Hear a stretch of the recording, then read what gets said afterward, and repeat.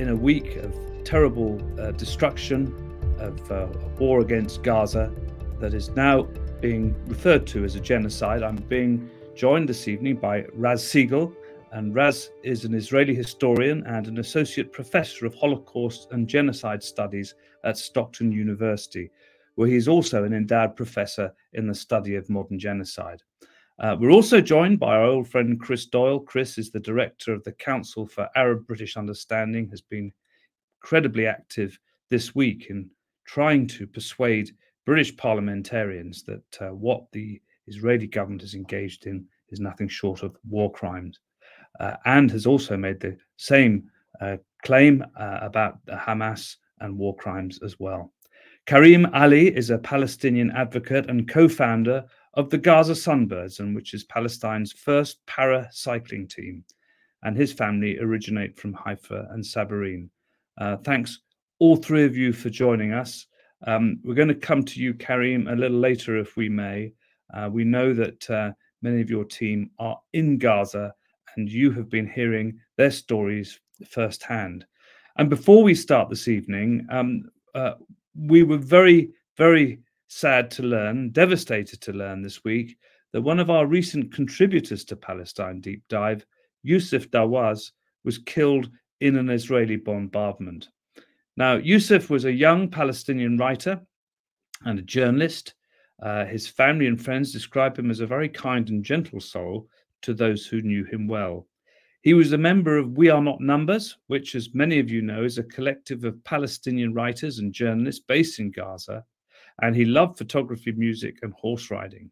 And he was determined for the outside world to understand what it's like to live under 17 years of military siege. And that is a thought to just pause on, because most young people in Gaza, a third to a half of the population are young, million young people, have never known anything other than siege, living in an open-air prison that this week became a slaughter ground.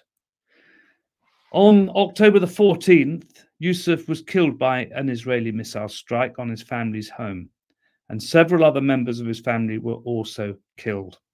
And also, we learned here, where I also work as a director of the Centre for United Nations Studies at the University of Buckingham, and one of our students last year, Ibrahim Asalia, who completed his doctorate on journalism and ethics in the Palestinian media and won a distinction, went to Gaza to visit his family just over a week ago. His father's very ill with cancer and became trapped there. And we heard from him a few days ago, but we've been trying to reach him since and we can't.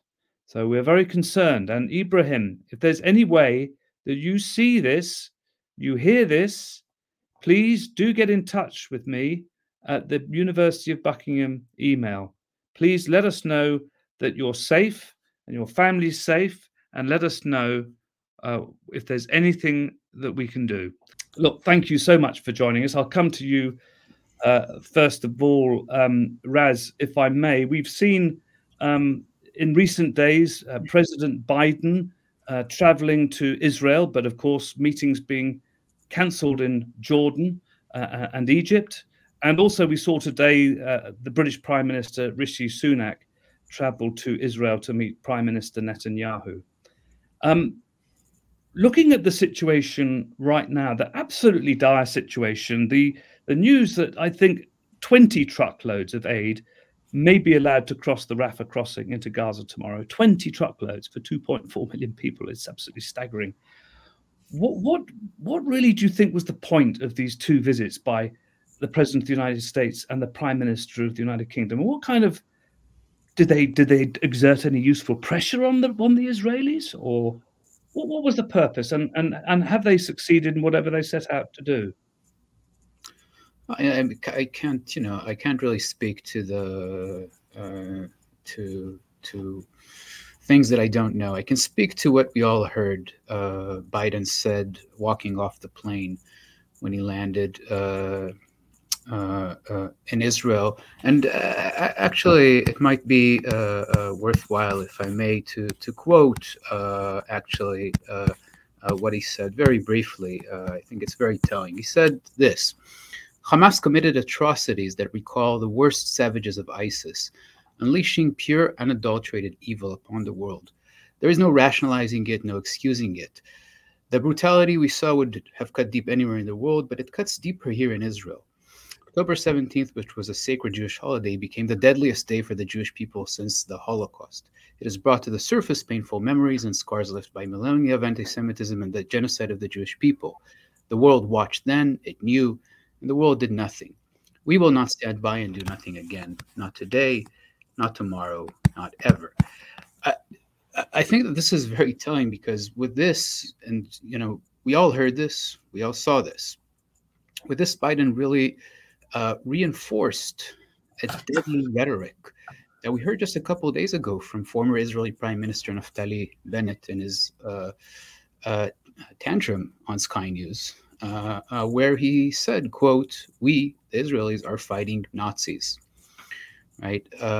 So this deeply dehumanizing language, this language that conflates, right, a people and a state, Jews and Israel.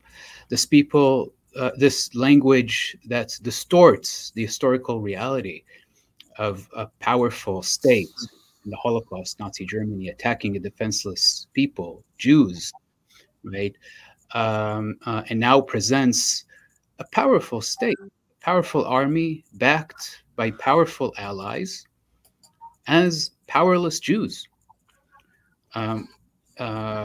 In a struggle against Nazis rather than attacking defenseless Palestinians.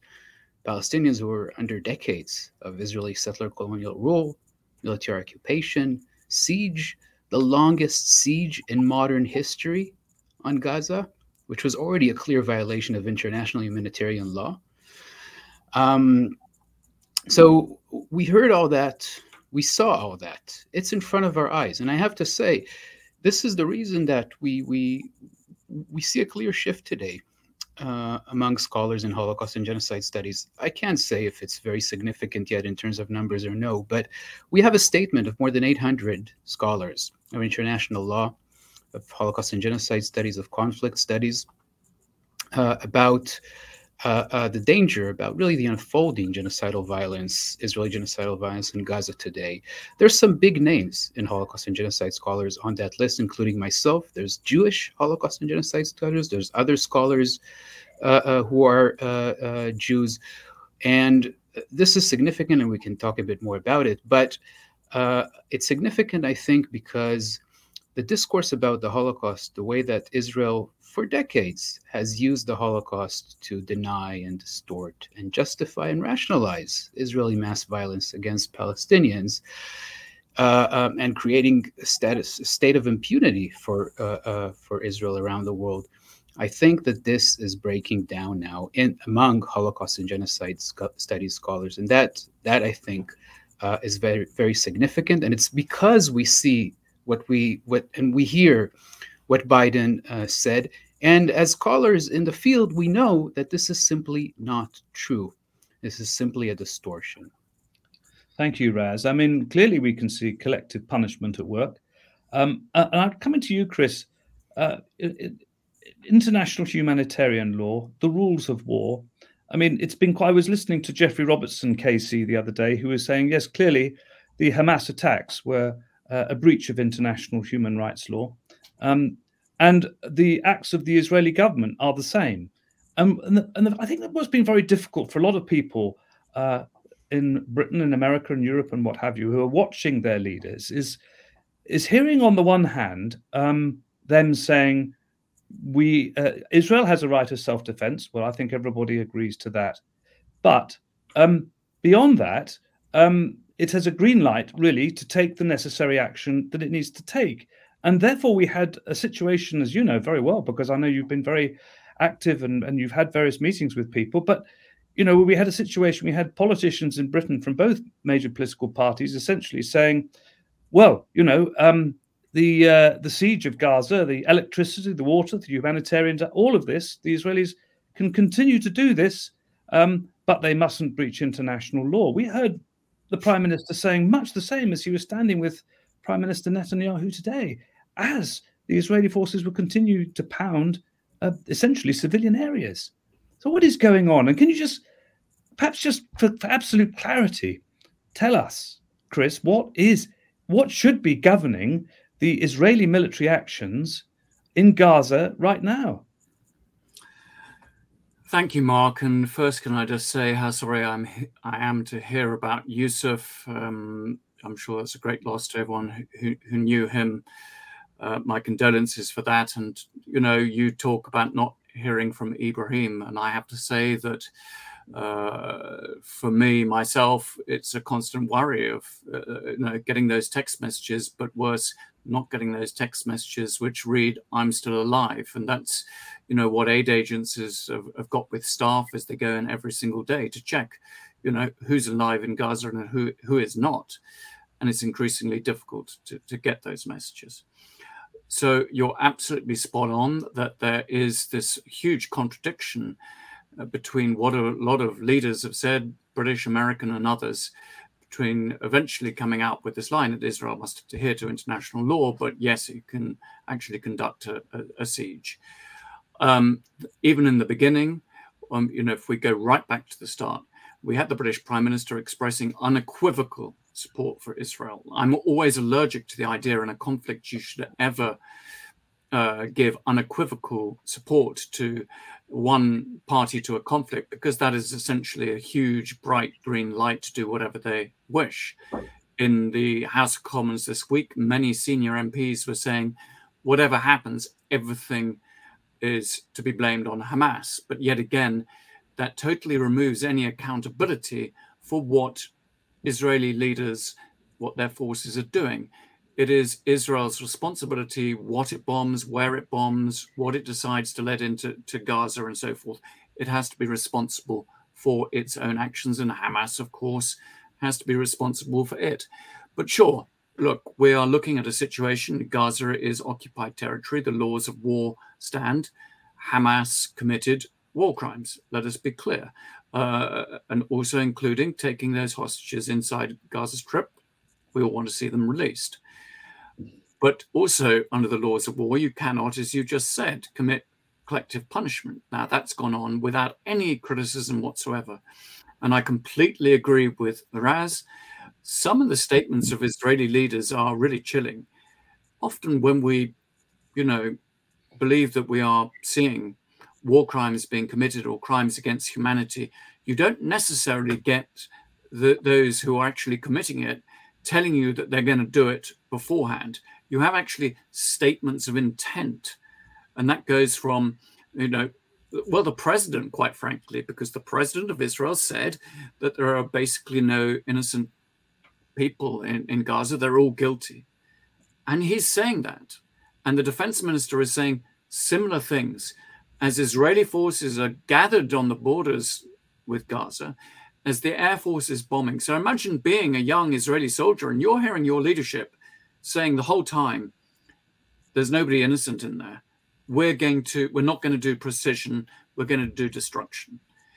So it is incumbent upon Israel to adhere to international law. It has to be clear distinction between civilian and combatant, issues of proportionality. And that means in this case, ensuring that if you are carrying out a military action, that you have made a proper judgment as to what impact that would have on the civilian population. There are so many other issues. We've seen credible reports, I think, of the use of white phosphorus in urban areas. And they have targeted civilian infrastructure, which actually exacerbates the effects of the siege. So we have seen wells being bombed, water pumping stations, desalination plant. Obviously, that impacts the ability to get water out. The absence of fuel has meant that water can no longer be pumped. You have surgeons who can no longer sterilize because there's no water pressure at their instruments. So all of this, the bombardment is exacerbating the impact of the siege. And of course, which hardly any politicians refer to, but Raz did, is that we're not talking about the Gaza Strip being some wonderful place prior to the 7th of October, as humanitarian agencies, we were talking about a humanitarian crisis in Gaza. We've now moved to a situation we're talking about a humanitarian catastrophe and atrocity prevention. I mean, so already the population of the Gaza Strip were malnourished, drinking water that was not even fit for animals to drink. One could carry on. I'm sure most of your viewers and listeners know that. But it seems the politicians make no reference to that, as if it's illegitimate to refer to the situation before. Referring to the situation before doesn't mean justification of what Hamas did. It is explaining and giving vital context as to why the siege and bombardment is even more deadly, more disastrous than it might otherwise have been. There's also massive hypocrisy. I'll finish on this point, if I may, because, a year ago, European leaders, British leaders, and others were condemning Russia, quite rightly, for use of siege and starvation as a weapon of war. We had that also in Syria, where the Syrian regime did exactly that, and there was widespread condemnation, quite rightly. So why do Palestinians not receive that same level of at least rhetorical protection of international leaders saying siege is not permissible? I mean, siege is medieval. I mean, denying water to a captive population under occupation, it's, I've gathered some politicians weren't sure what the lines were to say on siege when asked. You need to be instructed what the line is about a siege on a civilian population and denying water to them. I mean, that's like saying, what's your line on mass rape? And you have to go and ask somebody what it is. It should be very clear. There shouldn't be hesitation. Fortunately, it would appear that the British public are much clearer than their politicians, because YouGov have published a poll today, and you may be aware of this. 76% of those polled in Britain want a ceasefire and an end to the conflict, with only 8% opposing. It does really beg a belief, especially when the United Nations is talking about systems being on the verge of collapse. And I suppose, coming to you, Raz, if I may, when there are conflicts, when there are terrible things happening, people sometimes rush to conclusions and they bandy accusations around. But we are hearing in the case of Gaza the word genocide. This is your speciality. Can you tell us, in your opinion, as a result of all of your academic knowledge and research, are there acts of genocide now taking place in Gaza? Without a doubt, in my view, I think that when it comes to international legal processes, they're long and they're enmeshed, of course, with international politics, right? But if we understand that genocide requires the special intent to destroy, right, and we're seeing it now across the board in Israeli politics and society and culture. Anyone who follows Hebrew language sources see it everywhere: annihilatory, explicit, unashamed language. We see it at the very top, as you said, Chris, the Israeli president, army officers.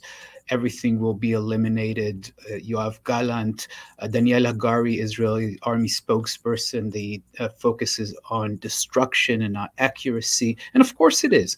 Thousands of bombs, right, within a few days. The use of white phosphorus. And, there's no time, but I invite readers to check what that means. It's a kind of weapon that burns, right, in air, and nothing can stop it. Once we have the special intent that is just on display here, and I explained why, because of the use of the Holocaust in this way, because of the portrayal of a world turned upside down, which I want to remind everyone Putin did just that when he invaded Ukraine. He talked about, quote unquote, denazification. And this was after, by the way, 2 years earlier, he was at Yad Vashem, celebrated, right, as an icon of the West, invited to a big international conference at Yad Vashem, where he distorted the history of the Holocaust, right? Presented a distorted picture that elides the German-Soviet pact in 1939 that allowed the destruction of Poland, presented Ukrainians at Yad Vashem as primarily Nazi collaborators, and then used this portrayal and this language when he invaded Ukraine in February 2022. And we're seeing it right now as well. And that explains also the annihilatory explicit language on, for example, Russian media that we've seen, and also the unashamed and explicit, because if we're talking about Nazis, then there is no law. Everything is permissible, right? Now, when you take the special intent together with the kinds of violence that we're seeing, because of course, not every time that we see bombings of civilian populations, we can talk about genocide. It doesn't really matter for the people under attack, of course, right? But for the purpose here, once we see it with the special intent. So these bombings are genocidal killings. And once we see an explicit, now think about it, Yoav Gallant took the 17-year-old illegal siege. Think about the levels of Israeli impunity, right? The longest siege in modern history, right? And upgraded it to a complete siege, which is a new term, by the way. As far as I can see, as far as I've checked, this is a new term, complete siege. It tells us everything we need to know about the direction of genocidal travel, right? And he said no food, no water, no fuel, no nothing. Everything will be closed. Everything will be eliminated, right? This is creating conditions designed to bring about the destruction of the group. So Raz, can I take that on then? So do you think when Netanyahu also talked about recasting the Middle East, this would change it forever? I mean, is this really about driving the Palestinians out of Gaza and also out of the West Bank? It's not. It's also ethnic cleansing. Is this part of the plan that really has been kind of fast forwarded by the Hamas attacks? It's given obviously given Netanyahu this fantastic opportunity to unify the nation that he hopes. I mean, he's obviously getting a lot of blame from a lot of Israelis, but is this the opportunity for him and some of the extremists in his cabinet to push for this agenda of finally clearing out Palestinians from those areas that Israel would like to include in a greater Israel? Look, there's the question of genocide now on Gaza, and I think, as I said, in my view, it's very clear it is indeed a textbook because of the explicit special intent that we see on display. But we have to be clear: the Israeli violence against Palestinians is a structural, systemic issue since the creation of the Israeli state, since the Nakba, through military occupation, through siege, through apartheid policies. It's all well documented. There is no Hamas in the West Bank. Hamas does not control the West Bank. And yet we see an unbelievable process of ethnic cleansing taking place in the West Bank, which has intensified in the past year. Now also, by the way, right, there is no Hamas in the West Bank. Israel has killed dozens of Palestinians since the 7th of October in the West Bank, has accelerated and intensified this ethnic cleansing with the destruction of whole communities of Palestinians now under Israeli military occupation, right? There is no Hamas, right? So yes, absolutely. The Hamas attack was an absolute war crime, without a doubt, right? But we have to see this in a larger context. This does not in any way justify this horrendous crime, this mass murder of more than 1,000 Israelis, and probably more now with the new numbers coming out, right? But we have to see this in this broader context of basically creating the idea, the imagination, the fantasy of creating a Jewish state without Palestinians. And I have to say one last thing, which is very important on my end. There is no military solution for this, right? No proportional or disproportional response. There is no military solution for this. There are 7 million Jews and 7 million Palestinians on that land. And the future belongs to both of them, right? So we need to, what is the solution? Well, if we really take seriously the lessons of the Holocaust, if we want to use that phrase, right, the solution is to forefront victims and survivors of state violence and genocide, not portray them as evil and Nazis. The solution is accountability. We have clear incitement for genocide. That's punishable under Article 3 of the Convention, even if genocide does not follow, right? And we need to talk about truth and justice. We need to dismantle a settler colonial state, and we need to create a state that's based on equality, on freedom and dignity for everyone who lives there. Thank you very much, Raz. And I know that you have to leave us shortly. But before you do, I'll just quickly come to Chris, because there was also, Raz was mentioning Ukraine and the clear double standards that we've seen, and the culture of impunity. We know that, for instance, with the claims and the counterclaims about the terrible killing through the explosions at the Christian hospital in Gaza, that had this been in Ukraine, the ICC investigators would probably have been in within a matter of days. But we know that Israel is not party to the International Criminal Court. Neither is the United States. Of course, Russia is no longer either. That's walked out too. So how on earth can these military and political leaders, who have been, as you've both been reminding us, have been quite blatant in their intent to commit war crimes, how can they be held to account when it's not even a culture of impunity? In fact, there is total impunity because Israel won't sign up to the International Criminal Court. Well, this is a huge concern. The issue of accountability has been something that's terrified us all for so long. I remember this is Israel's 6th major military operation on Gaza. That's putting aside the other less significant ones since 2005. And we haven't seen any accountability whatsoever after each and every single one. And that makes actually the failure to call for adherence to international law on behalf of Israel even worse, because we have the evidence that they were doing it before, and prime ministers and presidents aren't saying anything. So we have the statements of intent, and we have the past record here as well. So yes, I think that one thing I think is really noticeable and rarely commented upon is the increasing gulf between Europe and the North America on the one hand, and particularly the global South. Yes. And they see this huge double standards, that Ukraine-Russia was a European war fought according to our standards, that because they were blonde, blue-eyed refugees, we'll take them in. When it comes to places like Afghanistan, etc., we wouldn't. And now we are seeing a situation in which Israel is perpetrating many of the things that Vladimir Putin was doing, and we say nothing. Now, Putin's going to be quite happy about that, because he's going to be able to use this for his own agenda, to be able to say, how can you condemn me when your ally, your very close ally who you stand with, has been doing these things? China will probably be looking at this and going, well, that's good news.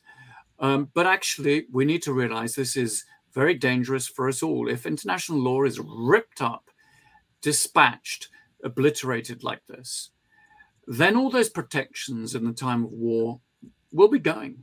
Yes. Protections are really important. They didn't come about for no reason. They matter. It just occurred to me today when I was watching Prime Minister Sunak that essentially this is almost another Suez moment for the United States, less so for Britain, because Britain doesn't count as much, but you would have hoped that Britain would have some kind of moral authority. But the fact that this isolation, as you mentioned, is quite palpable. We have heard the calls from the Foreign Minister of Colombia the other day. Thank you, Raz. I know you've had to go, but thank you very much. Thank you very much for sharing your thoughts with us. So, Chris, I mean, this dissonance between the West likes to talk about the international community, but it now looks increasingly that the international community is somewhere else. How is this playing out in the Arab capitals, though? Because we saw, as you say, Egypt and President Abbas and Jordan saying no to meeting Biden, because clearly Biden was and the United States were about to veto that resolution at the Security Council. And they thought, what's the point? But where does this leave the United States elsewhere in the region? Well, the United States is still a major power. I think it'll probably muddy through. But actually, what is also remarkable, and I really have not said this very often, that actually our diplomacy has looked far more responsible and statesmanlike in the last 11 days than a lot of the European and American diplomacy. They've called for all the right things, a ceasefire, a resolution to get aid in. Most of them have acknowledged the crimes that were, committed by Hamas against Israel. I mean, they are showing a much greater sense of urgency and the risks involved than we are seeing in Europe, this complacency. We are so much in an era of navel gazing that we are no longer able to realize the dangers of these conflicts that in terms of the European Union is pretty much on its borders.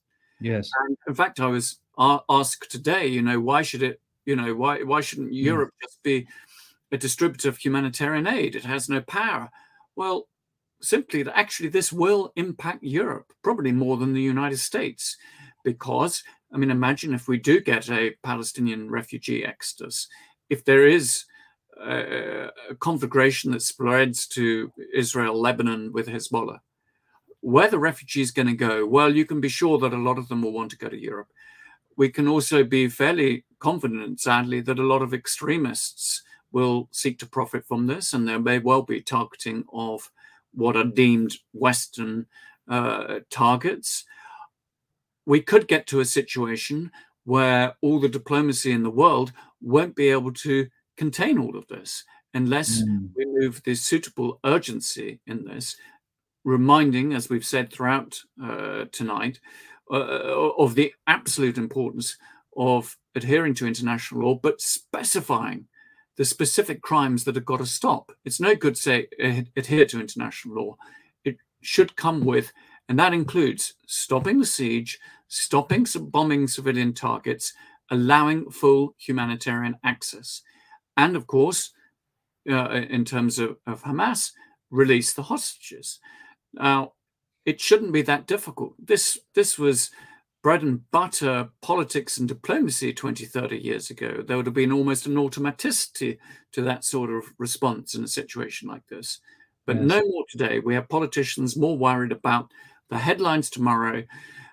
In Britain's case, they're more thinking, I think, about how to get the Labour Party or the opposition into a tight fix than actually how to deal with the actual serious risks in front of them.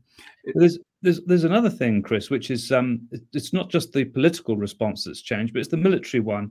I'm not, for what it's worth, I've got nothing, I know knowledge of the military at all. I come from an army family, and my father ended up being posted to various places as Britain was pulling out. And this is the interesting thing to many people, not really discussed. But if the Israelis, through their right for self-defense, were to mount a counterinsurgency program, it would normally, if you certainly looked at the Malayan emergency or what happened in Kenya or Cyprus, involve some hearts and minds.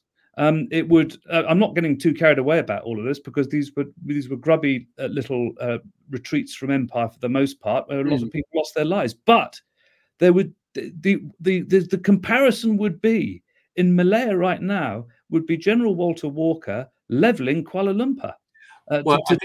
This is the most extraordinary thing that's happening. But also consider this. Israel has at least a fifth of its population are Palestinian citizens of Israel. You have also Israel is, in occupation of the West Bank, so it controls, 2.5 million Palestinians there.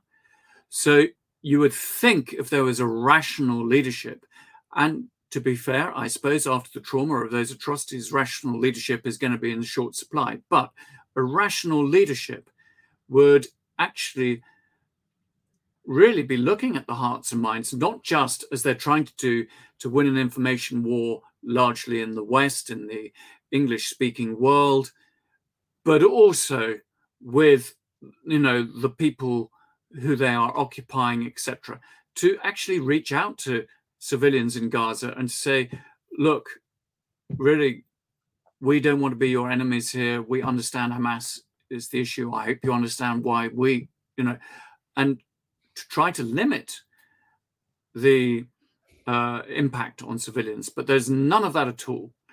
And that when you consider with the genocidal, the very genocidal statements of the Israeli leadership that Raz outlined, I think is deeply troubling. He said there was no military solution. Well, he also talked about, a crime of genocide being committed. I think what's really disturbing is that there are some people, perhaps within Israel, who do see that as a military solution. That actually committing that crime of genocide, combined with ethnic cleansing, you force the population out of the Gaza Strip, that is a military solution. That they will do that. It's very short-sighted. It's obviously wrong and immoral. It's illegal. But what do they think down the line is going to happen? That they're going to get peace and security from doing this? It's very naive. It shows that they don't understand history either. I'm not sure if Karim is able to join us shortly, but I mean, continuing, just one. Here is Karim. I think he's going to come back. But Chris, perhaps finally, before I go to Karim, it's a difficult question to ask, I suppose, because who can really know? But we're looking at obviously a very tense situation on the border with Lebanon, with Hezbollah and Israelis exchanging fire. We're looking at a very, very volatile situation in the West Bank, a huge number of arrests, a number of people killed today, Palestinians, of course, again. And we're looking at a really, really very, very angry Arab world on the Arab street. So there are political leaders in the Arab world getting really rather nervous, I would have thought. But if this ground offensive does take place, if the humanitarian interlude is just that, there's no ceasefire and 20 trucks go in, and it's back to the horrors within a very short period of time, how do you think this could play out over the next week? Really, you could write a horror script from that, because the possible scenarios are almost endless. Once you've got a conflict between Hezbollah and Israel, is Iran going to be out of the picture? To what extent does Syria then get sucked in? Because Israel, of course, has already struck targets within Syria, since the 7th of October. It becomes a situation where it's really, really hard to contain, and including in the West Bank, and over 500 Palestinians have been forcibly transferred out of their communities since the 7th of October.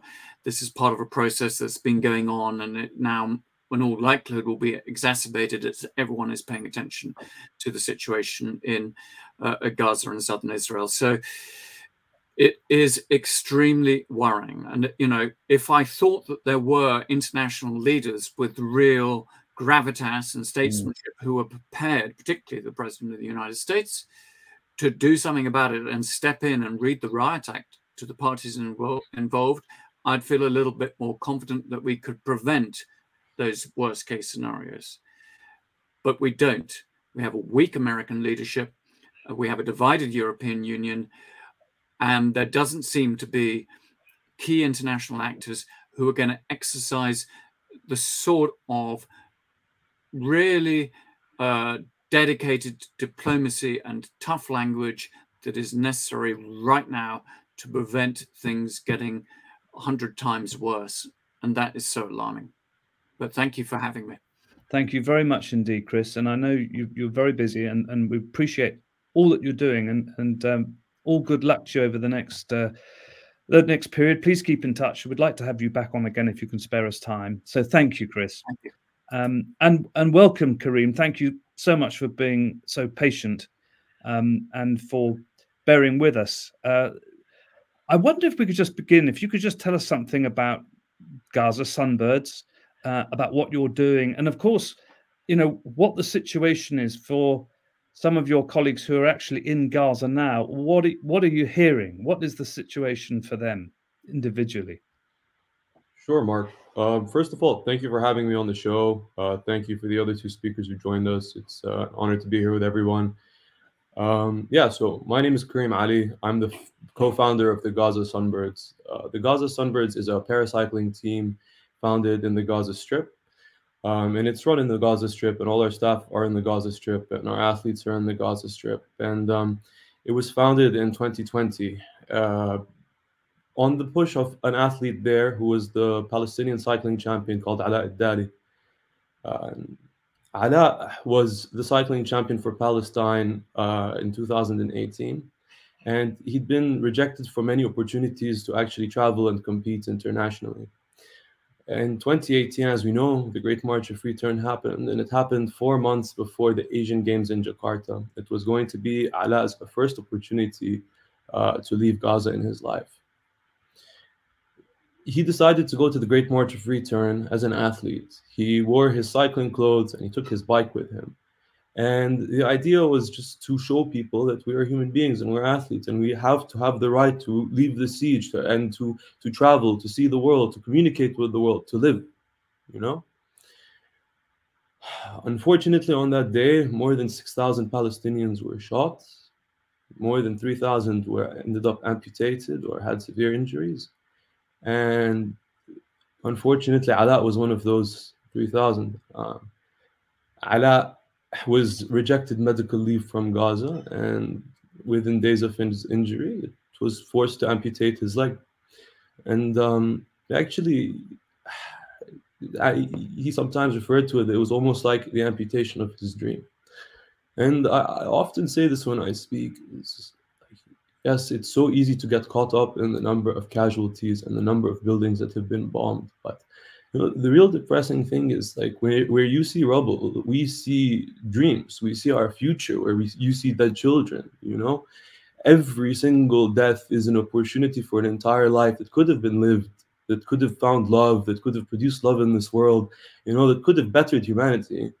And, you know, we've just murdered more than 3,000 of them in the span of 8 or 9 days. It's been 12 days now, sorry. I've lost all concept of time at this point.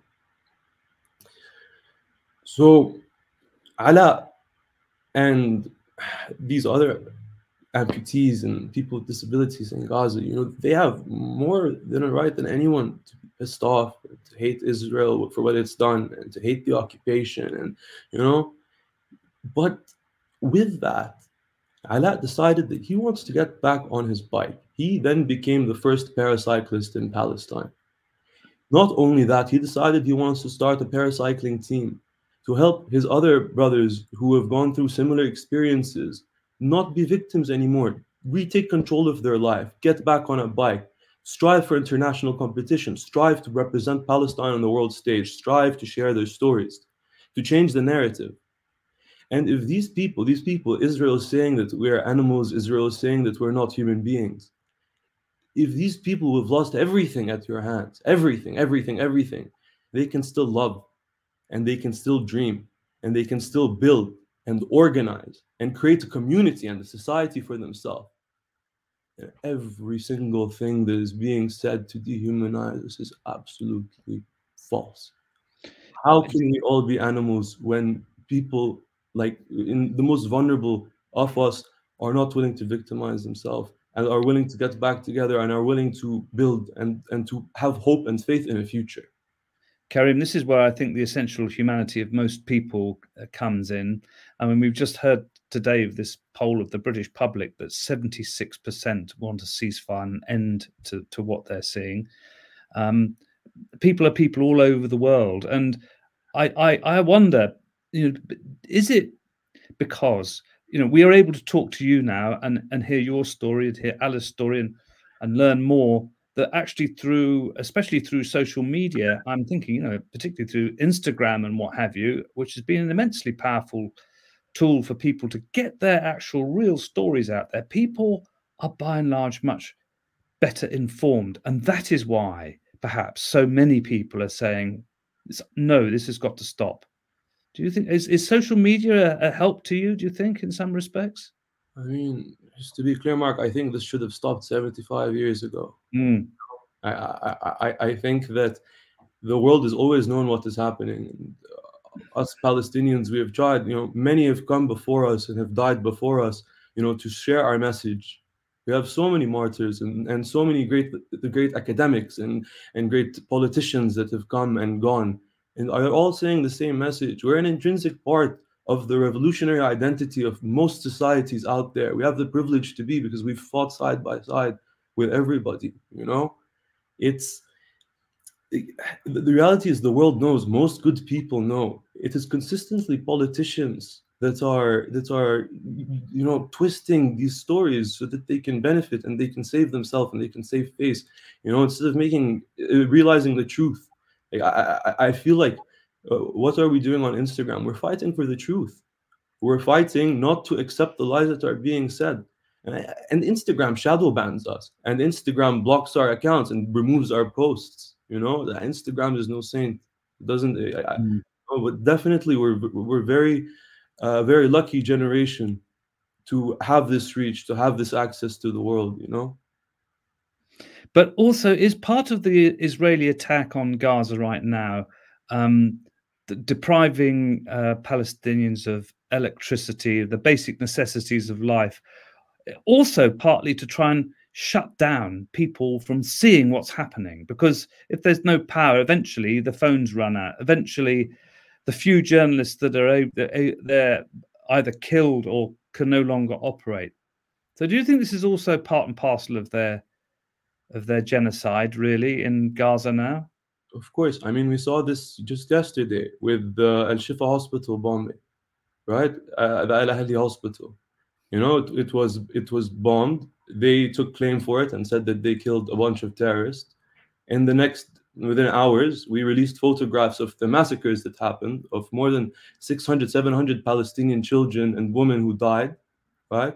And men, they're innocent too, right?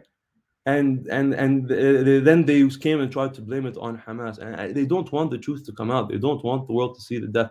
Let me tell you a little bit about my team and how they're doing at the moment. I try to speak to my team members every single day. Our team is a family. We are one unit. I love every single one of them with all my life, and I'm trying my hardest right now to be there for them. But it's not about me, it's about them. They are in a very tough position right now. They're in a very tough position. I speak to them every day. The situation is getting more and more desperate. I have been on the phone line with them multiple times when I have heard bombs dropping on their house and the signal cut. And thankfully, they survived. It's every time, I've even started to through the phone, I've even started to jump from the sound of the bombs. You hear the bombs dropping on the phone. It's not imaginary. It's not happening to imaginary people. No, you're on the phone and you hear them dropping. Everyone is in fear. Everyone just wants their family to live a good life. And the funny thing is that every single person you talk to, they're like, I do not care about myself. I only want my family to live. I don't want to put my family through the loss of losing me. There's been no water, no electricity. From 3 days in to this genocide, I was receiving voice notes from my athletes telling me, please, we don't have food, we don't have water. We don't know what to do. We need help. And thankfully, Ala, our team captain, has been there for his entire team throughout this entire thing. It's incredible to see the resilience. Yesterday, Ala went on one leg and distributed bread for 1,800 people in a refugee camp in the south of Gaza. He did it on one leg, with the message that you're not going to destroy our desire to live. You're not going to destroy our ability to help each other. We are determined to live a life that is worth living, and this is just the reality. It's water is pretty much not found. Every day, signal and electricity gets worse. I mean, I've noticed this because I'm in consistent communication with my team. In the last 4 days, we've dropped to the average phone call lasting 6 minutes. Today, the average phone call lasted 1 minute and 30 seconds before it was disconnected. Like, it's terrible. It's horrible. Have you got family in Gaza at the moment, Karim, yourself?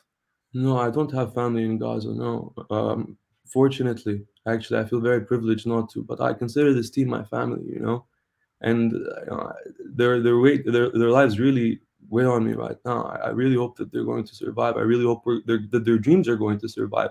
I hope that their vision to build something is going to survive. I hope that no more amputees have to join our team. I pray for a future where this isn't the case. It's heartbreaking seeing this. We have an athlete, actually, just to tell you, his name is Abu Asfour, and he put his family in one of the schools. He's staying in one of the hospitals. My project manager told me the story today. He's an amputee, and he goes up to people who have just been injured, and he tells them, "Don't worry, you're going to be fine. You're going to regain control one day. You're going to be able to walk. When this war is over, when this genocide is over, we're going to let you join our team. You're going to join our team." This is in the midst of this desperation. They can still give hope to themselves and give hope to each other, and they take it as their duty to give hope to each other as well. What is more human than this? How can you? I'm not that human. I wish. I don't know what I would do in their position.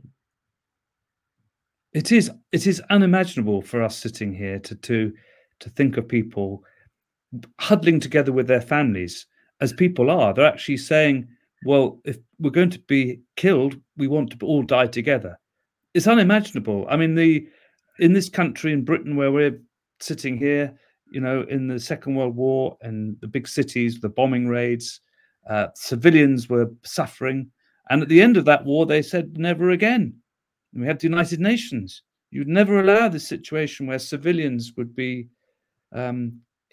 abused and killed in such ferocious and horrific ways as is happening right now in Gaza. And I suppose there's another, a slightly more practical question. It's a very difficult thing, especially when you're struggling just even to survive and keep your fellow team members surviving. But are the international sporting bodies, are they celebrity sports people who have some influence out there? Are you in contact with any of these organizations and people, and how can they help if there's any way they can of doing? What can they do? I mean, we would love if anyone in the international sports community would reach forward and talk to us. We have some communication with athletes. There's definitely a lot of solidarity with our team. We've had a lot of attempts to leave Gaza. The story of Gaza is decades old at this point. The situation is not like ridiculously better before this genocidal campaign started on the Strip. They still had limited access to water. They still had limited access to food. They still had limited access to electricity. Every day was still a struggle. Every day was still hell. They described it as hell. And you would hear people say, "I'm choking, I'm suffocating, I need to leave." How are they going to feel now? Imagine if the situation became worse than hell. Imagine you reached hell, and now the situation is worse than hell. So then what is it? Karim, what a lot of people don't understand, I suspect, is that, Israel has closed Gaza off and turned it into this open-air prison. This is one war of a number. And I was a reporter for Al Jazeera, and I remember previous wars. This is absolutely the worst that there has been in recent years. But at the same time, Egypt controls the crossing at Rafah as well as the Israelis. But people wonder why across the Arab world aren't the leaders being more supportive and doing more? The people in the street are, but what is it with the leadership in Egypt and Jordan and Saudi Arabia? To boycott a meeting is one thing, but why are they not saying to the Americans, stop your ally from doing this? Mark, I'm not a political analyst or a politician by any means. I don't know if I'm best placed to give you an accurate analysis of the situation. Yeah, from my perspective, this is just like a standard change in the status quo over the years. I think financial interests, unfortunately, outweigh human interests for a lot of governments. We see this whether you're talking about climate change. We see this whether you're talking about indigenous rights. You see this whether you're talking about disability rights around the world. You see this when you're talking about how medication is allocated. It's consistently the same thing. It's someone is going to profit off of it. Someone is profiting off of it now. Someone is lining their pockets.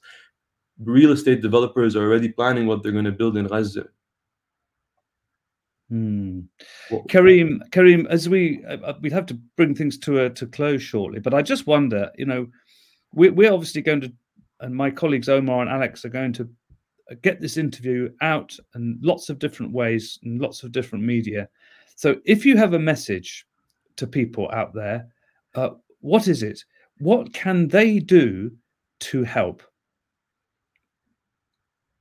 I would tell everybody that we are fighting for the truth. We are fighting for the future of decency and of everything we hold dear in this world.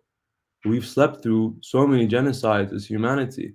In this day and age, there are no excuses. There is nothing that we will do that's going to excuse your silence now. This is the time to speak. This is the time to stand up. This is the time to start changing the narrative. This is the time to hold politicians accountable for what they're doing. If the British government wants to help kill thousands and thousands of Gazans, then they're committing war crimes just the same as the Israelis. And as people living in the United Kingdom, we are going to be as complicit if we're already as complicit. If we really want to do something to make a difference, to make a change, it's time. Go and support the marches that are happening. Speak to your local politicians. Educate your friends and family about Palestine. Post. If all you can do is post. Donate money. Support activists and Palestinian activists that have been doing this for years. Strike. If you want to strike, do what you need. But the point is that we all need to act, and the time to act is now. There's no tomorrow. It's already too late. It's already too late. This should have happened 75 years ago. And now we're on the last breath. Well, thank you, Karim. At the end of the day, as both Raz and Chris and you were saying, I mean, the reality is there are 7 million Palestinians, and nothing is going to be achieved by violence and by killing people or by genocide. It will just redouble people's efforts to demand justice and to demand equal rights. That is all, it seems to many of us, that the Palestinians are demanding. And why, if we can't have equal rights in this country, can't Palestinians have equal rights where they live? Karim, thank you so much for joining us tonight. We're very grateful for your time. We wish you all the very best, and also our thoughts are with your team in Gaza. And we hope that you join us again in happier times. So thank you very much, Karim.